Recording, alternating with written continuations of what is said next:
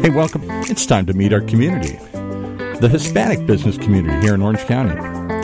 Powered by the Orange County Hispanic Chamber of Commerce and Orange County's only community radio station, OC Talk Radio.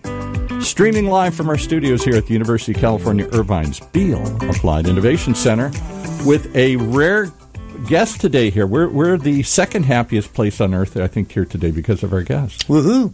I think you're right. Hey, thanks, Paul. Thanks for the introduction. Ruben Franco, President and CEO of the Orange County Hispanic Chamber of Commerce. We enjoy everyone being on our podcast because our community is your community. We want to introduce you to what we do in the community. So we have a great guest today, a very special guest. We have Ken Potrock, the president from DISNEYLAND Resort. Ken has been a great advocate for what they do there at Disneyland, and we're looking forward to hearing some of the great things they have going on and finding out a little bit about Ken himself and everything else. So we look forward to having this discussion. And Ken, thank you very much for joining us today. First thing we'd like to pretty much ask all of our guests is just tell us a little bit about yourself. Well, Ruben, it's great to be here, and thanks for having me. So how do you tell somebody, about yourself? I would start with family. I have 2 sons, both adults.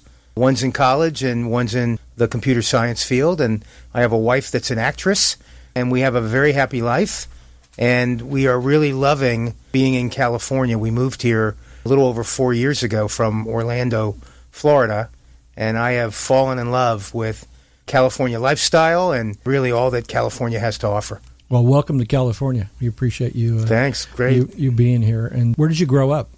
So I was born and raised in the Bronx. My family was pretty typical immigrant story. My mom was from Poland. My dad was from Russia. They were born there, and I'm first generation, my sister and I. How do you make a living? How do you support your family? And so my family was in initially the bakery business and then the restaurant business and made lives for ourselves. My dad's goal was always about education and how do I make sure that my kids are really well educated, and one deli sandwich at a time, he was able to fund our way to really great schools and great degrees. So I'm really proud of both my mom and dad. And it's a great story, a lot of great immigrant stories that you tell and what we tell our people that we get to hear from here on our podcast as well. So that's awesome. I think you told me briefly before when we were talking that when you grew up in the Bronx, the deli or the bakery was 50 yards from the old Yankee Stadium. Yeah, I have so many memories, Ruben. In any of these kind of families, everybody works, right? And even when I was 5 or 6 years old, I remember literally being propped up on a chair in the bakery located right on what's called 161st Street and Jerome Avenue, 50 yards from the stadium. And I would be there working, as a 6-year-old. I was putting those bakery boxes. I was putting those bakery boxes together. I got paid a penny a box. Over about a 2-hour period, I could knock off about 100 of them, get my buck, and I was rich. I think that was a big deal. And throughout the day, famous Yankees would be coming by from at that time, the 60s, coming into the bakery to buy their bread or their pastries, and, and walking out. And I would sit there and talk to them and get autographs from them. And, honestly, we didn't think much of it because they were just part of the neighborhood. Right. Who was your favorite Yankee? Who was my favorite Yankee? I would probably say Roger Maris, if you begin thinking about, sort of the history of it. But there were so many guys that came in that were really kind to me, and it was like I became part of the sort of thread of, the Bronx, and that was really fun. And when did you move out of the Bronx, I guess? We left in I'm going to call it the late 60s. And, again, funny story, but, we got robbed a couple of times. Oh. And my dad was like, I've had enough of this. And he had a family member located in, of all places, Akron, Ohio. And they went into business together and started a delicatessen restaurant and bakery and catering operation, which was there for 35 plus years. So it became a stalwart of the community. So that was the shift from New Yorker to Midwesterner, and it was, a really great transition for us. It was a great place to grow up. Wow. So you've lived on the East Coast. You lived in Middle America, which is, I think in Ohio. Yeah. There's within 500 mile radius that's half the country, right? Right. And then now you're here in California, so you've gotten to see... and I had a stint in Florida, so... Oh, that's right. And I got south, too. Before you got here with Disneyland Resort, right. You were in Orlando as well. Well, we can go into that a little bit as well. So I'm very confused, basically. Yeah, I would think so. That's covering a lot of the country. So how did you get your start with Disney? I mean, your career, you've been there 28 years, is that correct? 28 years. Okay. So what did you first do when you got to Disney? Well, I applied for a job. I got called by a recruiter that said, hey, we have this job available at Disney. Would you be interested in it? And I asked what the job was, and they go, well, they're starting this new business. The business was Disney Cruise Line, and we're looking for somebody to come in and head up marketing and head up product development. And I had done, obviously, a lot of marketing because I was coming from the ad agency business and marketing consulting, and I hadn't done a lot of development, but seemed like a good fit. And after 17 interviews and 7 months of interviewing, I finally got the job. And it was a slog to get there, but it was a great place to start and a great business to start on. And then where did you go from there with Disney? I mean, you started with the cruise line, and that was new. And that's based in Orlando, correct? Based out of Orlando. Headquarters was there, but sailing all over the world. Right. So then I shifted after a period of time to marketing for Disney World, then marketing for Disney World and Disneyland, and then marketing for all of our parks around the world, which was great because I got to see the differences. Yeah. I got to learn a little bit more about bicoastal. I got to learn a lot more about international and global. So that became a really great assignment.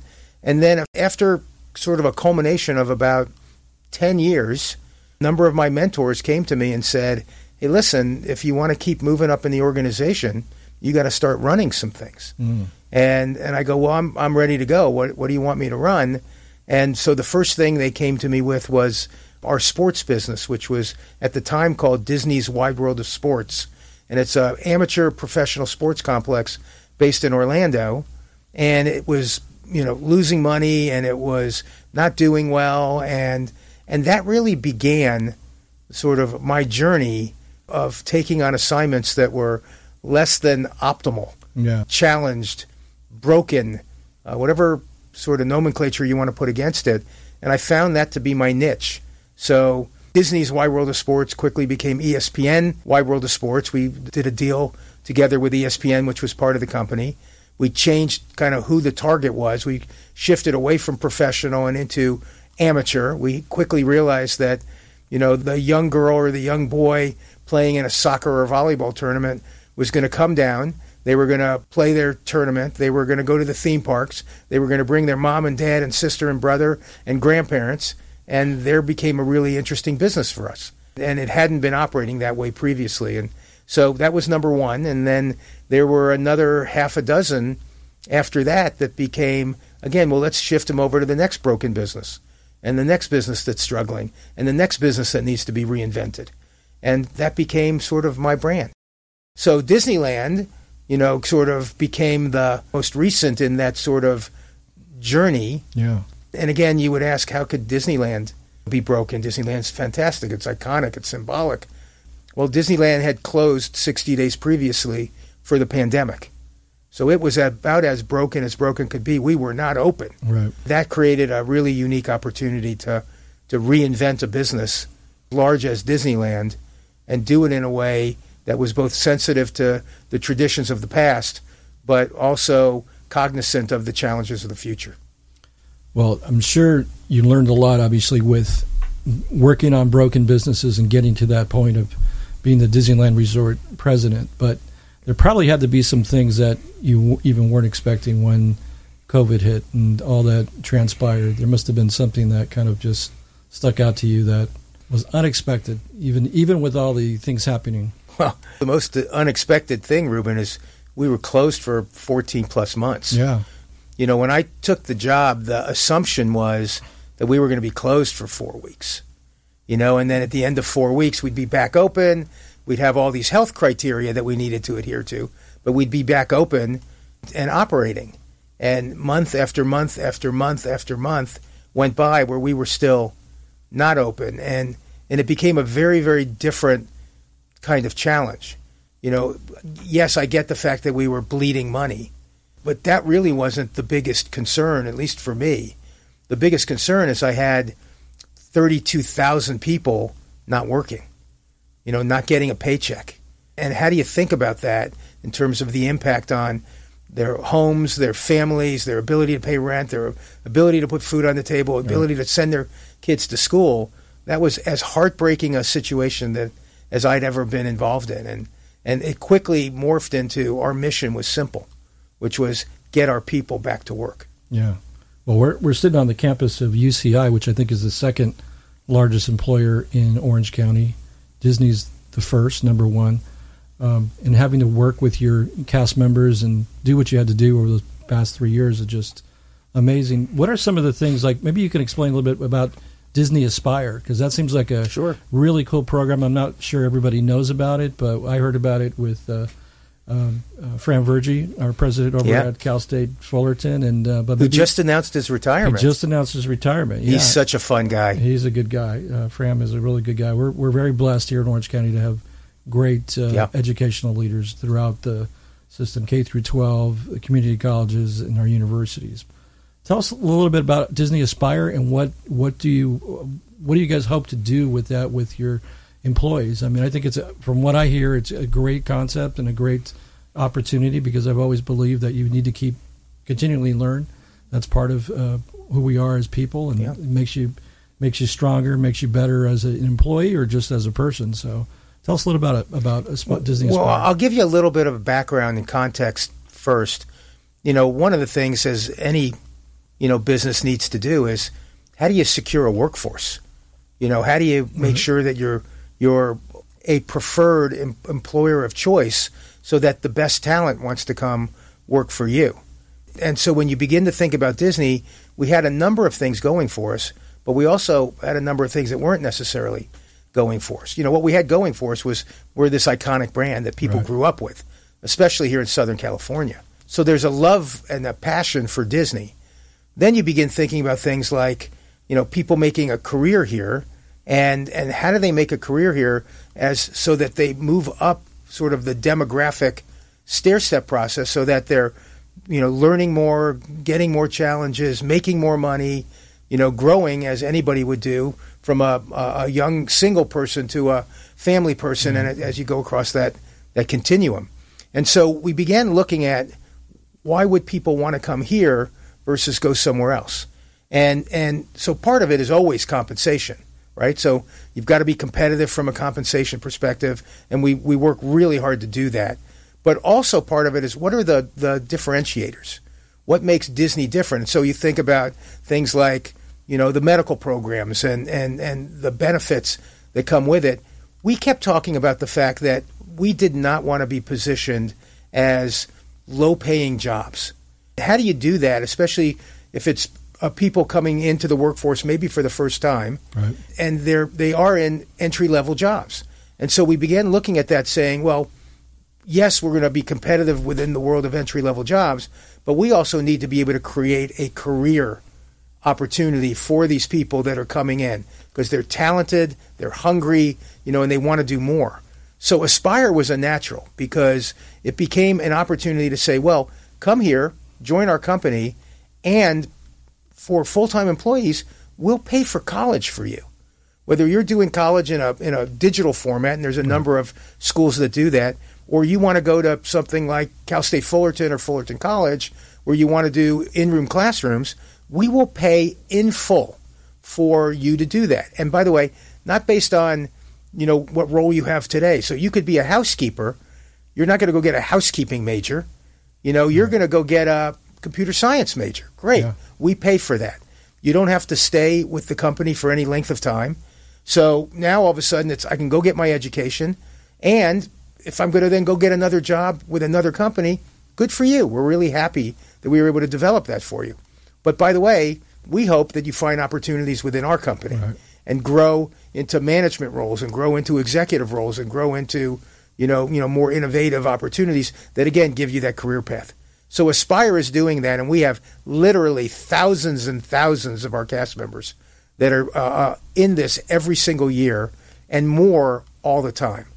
So a really exciting program, and again, an unbelievable competitive advantage in the what I'll call the acquisition and retention of our employee base, of our cast members at Disneyland. Oh, that's phenomenal. That's a great program, because you look at, education is one of our pillars, obviously, as a chamber. Economic development, which is really cool to talk to you, being from a family of entrepreneurs, and how important that is to you. So all these things are, resonate with us as a chamber.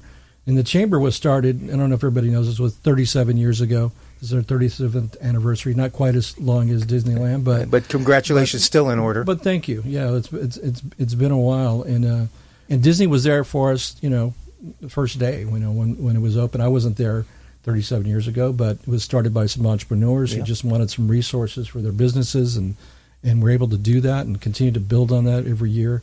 But Disney was there for us, and always been one of our main members going forward. So why is it important for Disney to work with the Chamber, and the Hispanic community? Yeah, I mean, I think it goes, all the way to the beginning, which is, I thought, Walt was pretty solid in terms of wanting to recognize that, he wanted to entertain everyone. There's a sign when you walk into the Disneyland park that says, "To all who come to this happy place, welcome." And the emphasis is on the all. All people are welcome.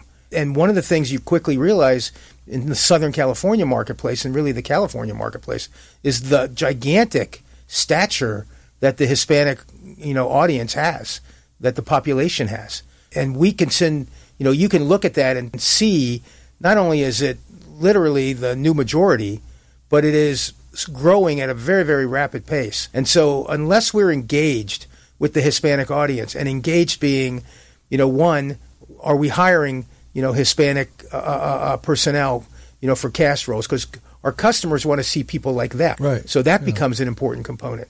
Number two, it is a family-driven culture, and we are a family-driven company. So there's a good connection from that perspective. Number three, we want to continue to be relevant from a product and experience perspective. And so we bring on products, whether it's from a film like Encanto or something like that, or the shows and experience and characters that we portray. So you think about, the Madrigal House. So you think about Coco. You think about Ernesto. You think about all of these different kinds of things. They're all designed to make us relevant to a wide swath of audiences. And by the way, not just Hispanic, but Black and African American, but Asian, but LGBTQIA. I mean, it just goes on and on in terms of relevancy. Back to all who come to this to all who come to this happy place, welcome. Yeah. Focus on the all. Yeah, I love that video. That was from opening day, right? Opening day. Yeah. So, and it's about the shared experience, right? We get to have, when we, I remember going here to Disneyland when I was 5 with my sisters, and those pictures, and you remember those things. Those are things that you get to share with your family. You remember, and you continue to do that. You guys are so good at that, at the shared experience, at inspiring people to be close to family and just and remember those precious moments that we have. Well, Ruben, it's interesting, and you and I talked earlier last week about our families and backgrounds and all of that kind of stuff. One of the things that you see at Disneyland, and in fact, on Friday, I was there, and I spent a great deal of time with a multi-generational family. Yeah. And it's so fascinating because it's grandparents, and it's the kids, and it's the grandkids, and they all have, different things that they're necessarily interested in.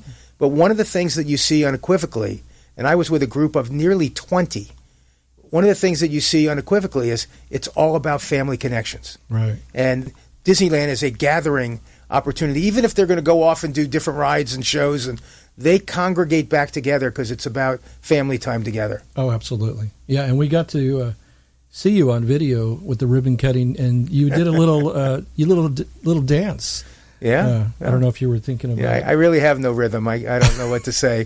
I don't know what I was thinking. Yeah, I won't make a comment on that, but I don't know if you were thinking about you're a big Elvis fan, so I don't know if you were thinking about an Elvis song at the time when you were shaking the hips. But I was trying, but the hips don't move like they used to, Ruben. Yeah. Well, you mentioned Walt Disney.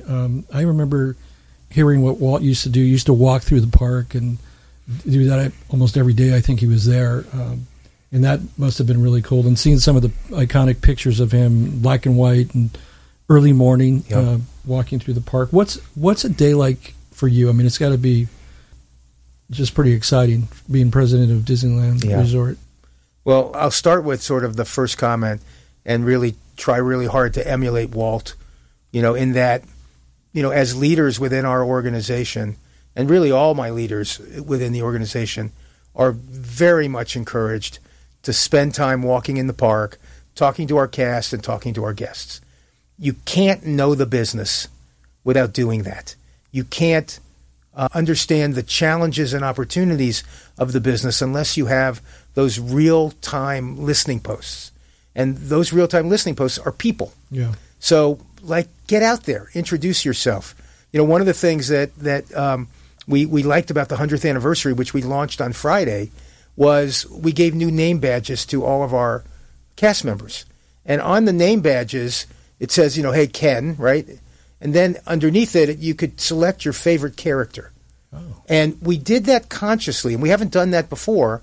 We did that consciously because those name badges are designed to be breakers. How do you connect people? So a guest comes up to me and says, okay, who's your favorite character? And they're looking, and they're like, Buzz Lightyear. And why is that? That starts the conversation. That begins the beginning of a relationship and a give and take where they're asking about me, and then it gives me an opportunity to ask about them and what are they excited to see, and why did they come here today, and what's working and what's not working. I mean, it's market research, and by the way, it's just being human. Yeah. And making those kind of connections. I got a lovely note over the weekend from a guest who said that she was so thrilled with the experience that she had at Disneyland that it reminded her, of her childhood and how wonderful it was. And she was so happy that to her, that felt that wonder was still present. Yeah. And that's what we strive for. It's not designed to be, corporate, and it's not designed to be, how can we figure out how to extract, as much revenue out of people as we possibly can. It's designed to give people a memorable experience that's worth their investment of time and treasure.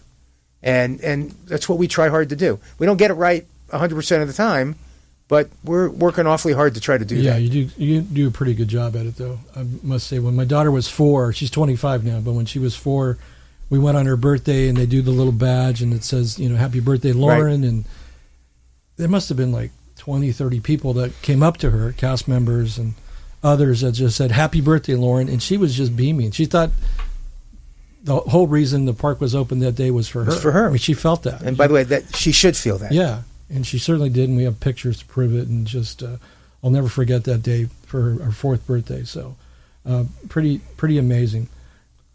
What if a mouse could change the world? What does that mean to you? What a great question. So, I'm gonna use a new show that we debuted on Friday as the example of that. And the show is called World of Color 1, and it's a really exciting new presentation at Disney's California Adventure that speaks to a number of different things, using obviously Disney films and Disney dialogue and Disney heroes and heroines and all of that kind of stuff. But ultimately, the underlying message is it begins with a drop becomes a ripple, and a ripple becomes a wave of change. And one of the things that we want people to take away from that is the fact that they can have an impact on those around them, whether it's their family, their workplace, their community. And I believe that kind of translates back to, it all began, by a mouse. How do you think about the fact that Mickey and Walt were that drop that then became that ripple, that became that wave of innovation and imagination and the ability to dream and aspire.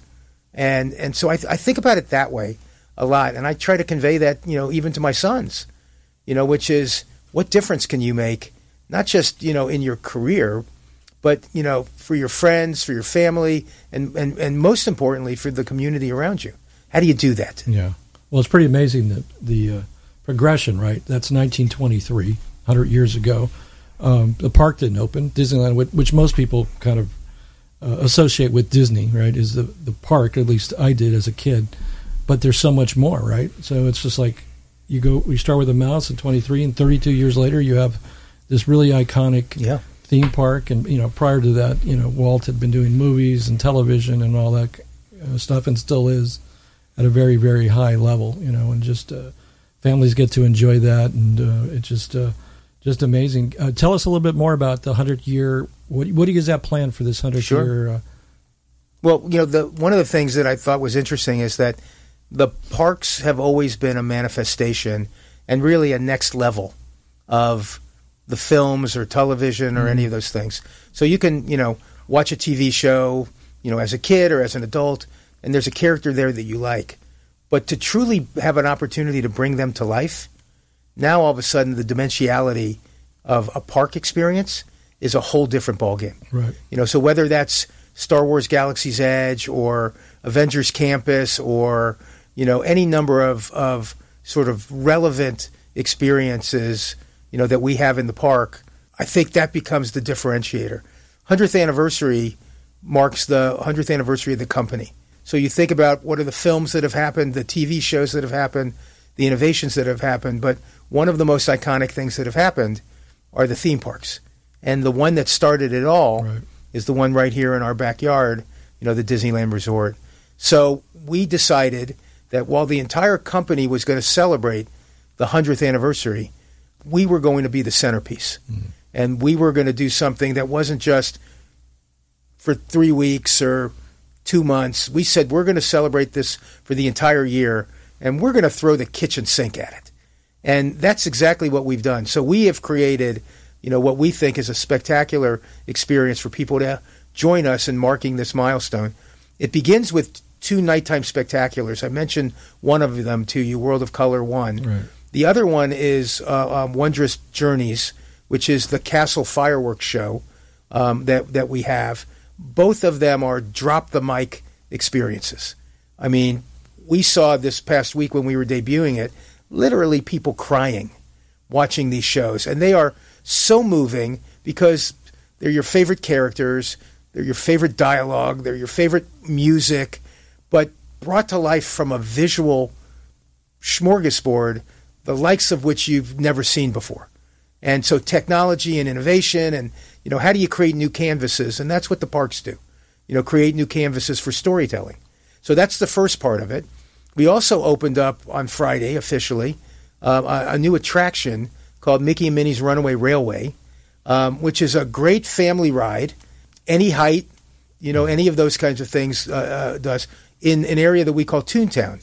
And Toontown is also under renovation. So we opened up the attraction, the ride, but in another 4 or 5 weeks, the rest of Toontown opens, and that's going to be a breakthrough for us because we redid the entire land, and we redid it with an unbelievable sensitivity to families with younger children, and importantly with the younger children of all intellectual capabilities.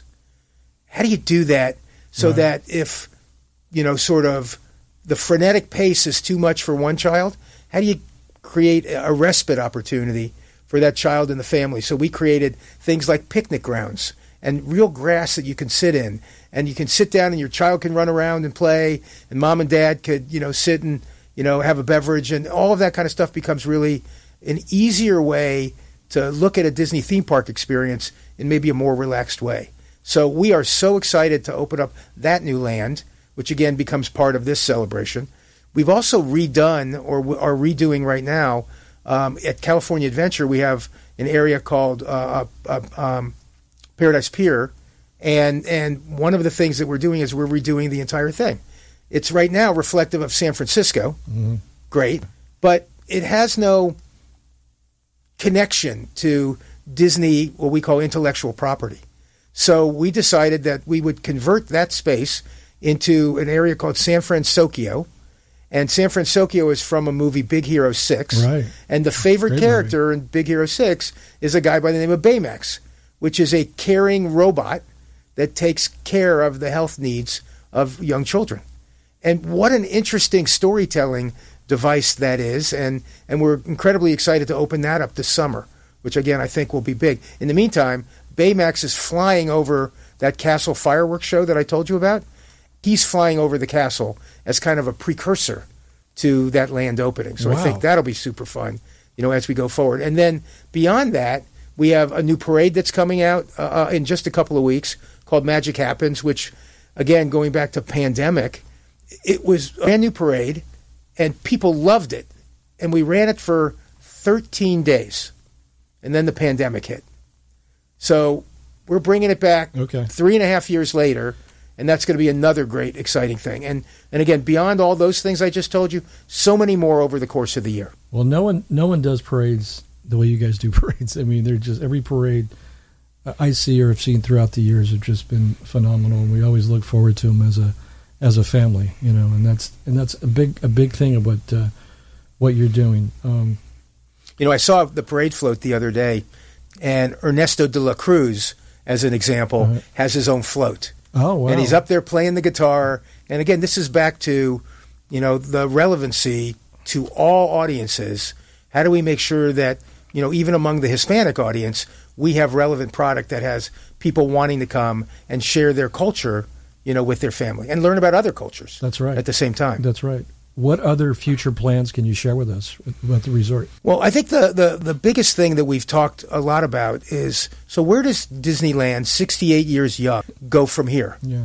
And when I got to Disneyland, I had a bias already built in that was Disneyland was landlocked. As I've learned over the course of the last couple of years, that is so far from the truth. We have plenty of land. What we don't have is what I'm going to call the entitlements to build things on the land that we own. And that goes back to an entitlement contract agreement that we did with the city of Anaheim 25 plus years ago. Okay. And at that time, it made perfect sense.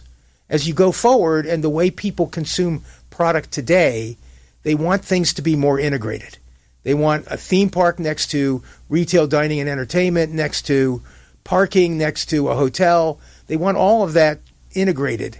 And we're not allowed to do that on the available lands that we have. So we are having fantastic conversations with the city and working through all of the different things to create a new entitlements agreement that will then lead to, I believe, further expansion for decades to come, which is incredibly exciting for not just Anaheim, but it's incredibly exciting for the residents of Anaheim because that's new jobs. That's new revenue that comes into the community. That's a new reason to come in. And by the way, that doesn't just affect Disneyland.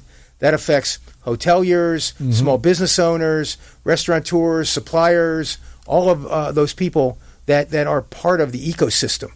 And by the way, it also helps schools and parks and things of that nature. So we're really excited about the potential of what I'm going to call substantial expansion of the Disneyland Resort.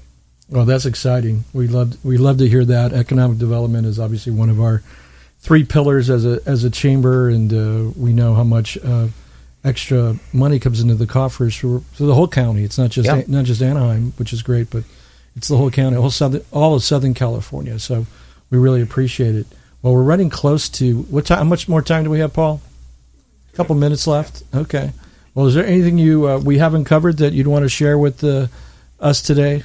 Yeah, the one thing that I think we've been working really hard on is, I'm going to call it listening, right? As you can expect, Disney, and Disneyland in Southern California is a magnet for people's opinions and for coverage and all of those kinds of things. And we listen very intently to what people are saying. We do an enormous amount of market research. We do an enormous amount of talking to our guests and our cast. And listening is a big part of what we do.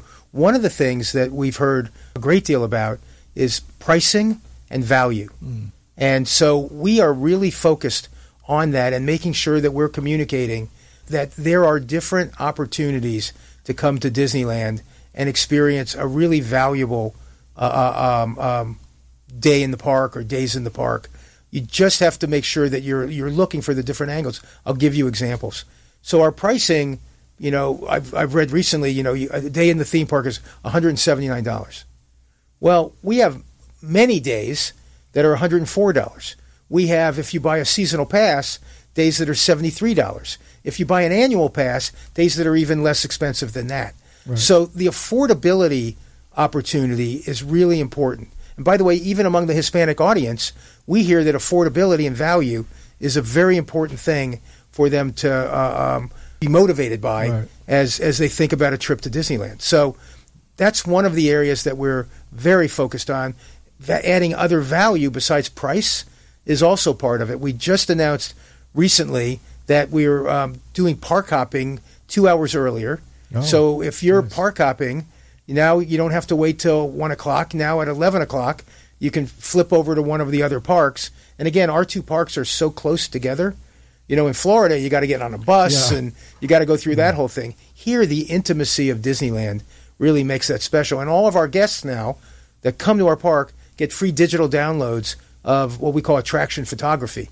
So all those memories, Ruben, that you were mentioning before, now that's on your phone and you can do what you want with those as well. So again, there's so many more of those kinds of things available and coming, which again is designed to have that balance of let's make sure that we're giving a great experience that we're proud of, that is unlike anything else in the world, and that there are value opportunities for our guests that want to tap into that. Well, that's fantastic. And, Ken, want to thank you, Ken Potrock, president of Disneyland Resort, for being here today, being our guest today. And I want to thank you on behalf of Disneyland, all of the colleagues that we've gotten to, cast members we've gotten to work with throughout the years. You guys have been just phenomenal partners for us, for the Chamber, and we look forward to the continued partnership that we have with Disneyland Resort. Yeah, much more to come from a Hispanic Chamber perspective, and much more to come from an economic development perspective, and much more to continue to reinforce the welcoming place that we are. Thank you, Ken. And thank you to our audience for listening to our podcast, because our community is your community. Well,